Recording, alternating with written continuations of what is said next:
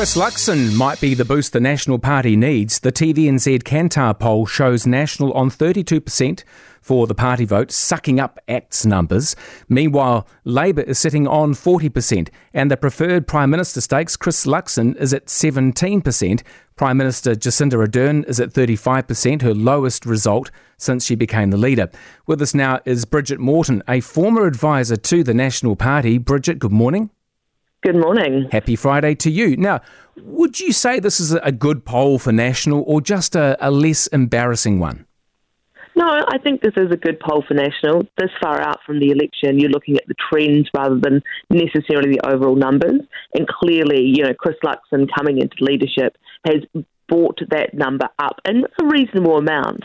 I think for him, obviously, he's just come into the role. He's relatively unknown. And the National Party has to rebuild a lot of trust. So this is a good, steady increase. Okay. What will Chris Luxon be making of the numbers? Well, I think he's probably also going to be seeing it as some success, but realising that still the right bloc couldn't govern alone based on these numbers, so there's still quite a lot of work to do. Okay, I presume National's numbers are just taking votes away from ACT, right? That's not the best game plan, is it? No, and obviously they need to win back that middle, but getting back some of the trust in voters who previously may have voted for them and bringing them back on side is obviously a good thing. I presume, given what's happened in this poll, that everybody's really happy with the way the government's running the country, because Labour only dropped 1% at the party vote stakes, and they're still holding a very high party vote, considering apparently no one's happy with their decision-making with COVID. Well, of course, they've actually, there's a trend downwards since last year and since the election in particular.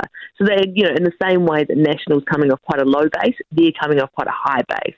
So you've got to look at it in context.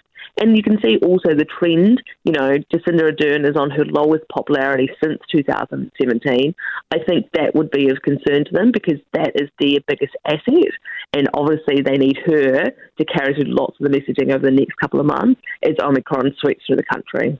Still big numbers for Labour, but will Labour be concerned about Jacinda's drop from the, those lofty heights in the preferred Prime Minister stakes? I think they should be concerned about it to the extent that obviously she's still quite popular, but it definitely shows that people are not as, I suppose, enamoured with her as they previously were. Yeah. Māori Party leader, he's got a bit of a sense of humour, hasn't he? Rawiri Waititi, he made a comment to TV and said that Luxon is just Judith without the wig. That's a bit harsh, isn't it? Any truth to that? I think you're looking at quite a different leader, and I don't think he probably would look good with a blonde wig anyway. Oh, Bridget, it's just a poll. How important are the polls? I think these public polls aren't that important. I think there's some, when you look at the sort of the next layers down, some of those interesting things about, almost 50% of people think the economy is going to get worse in the next year, combining that with yesterday's inflation figure. I think when you start to look at some of that more contextual information, it's more important. But really, there is a little bit of, entertainment in these polls rather than them being a sort of a tool of political science. Bridget Morton, happy Friday. Have a lovely weekend. Thank you so much for your time this morning on Early Edition. No worries. Thank you. Cheers. So Bridget was an advisor with the National Party and a voice of reason there, you'd have to say.